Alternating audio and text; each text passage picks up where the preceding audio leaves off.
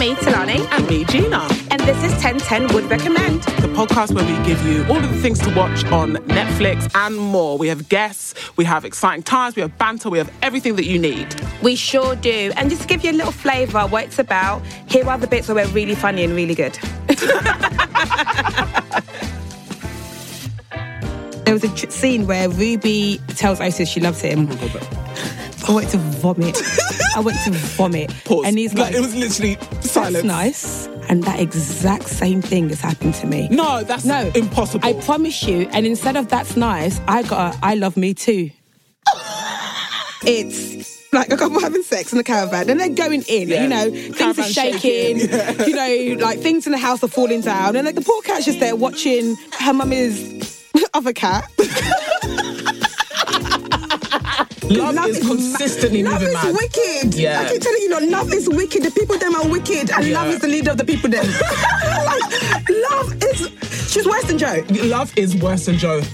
I just feel like we did sort of brush over Love having it off with this Theo. Who is the stepson of the neighbour she killed. Yes, correct. Love is on some shit. Love is so effed. And I just feel like she's such a hypocrite because it's just like, you can't let Joe have a couple kisses, but you are genuine. You have actually had sex with in this the boy. park. That's what it is. That's what it was. It's just so childish. Yeah. Like, okay, we all get it. We had sex in the park as teenagers, but not with a teenager as an adult. But yeah, my favourite bit was learning more about Joe Exotic. Definitely. I thought he was a really interesting character. Yeah. Do you know Joe Exotic from prison has a man? I'm free. I can go wherever I want. I hate to be that person, but I don't have to wear an orange time. jumpsuit. How is it that Joe Exotic can probably have had about 6 boyfriends in this time? No, literally, he can't even have he one. did a recruiting thing and he had so many applications. And yet we're both single. And I'm a free woman. How? I've never hurt an animal. Okay, I've killed a fly.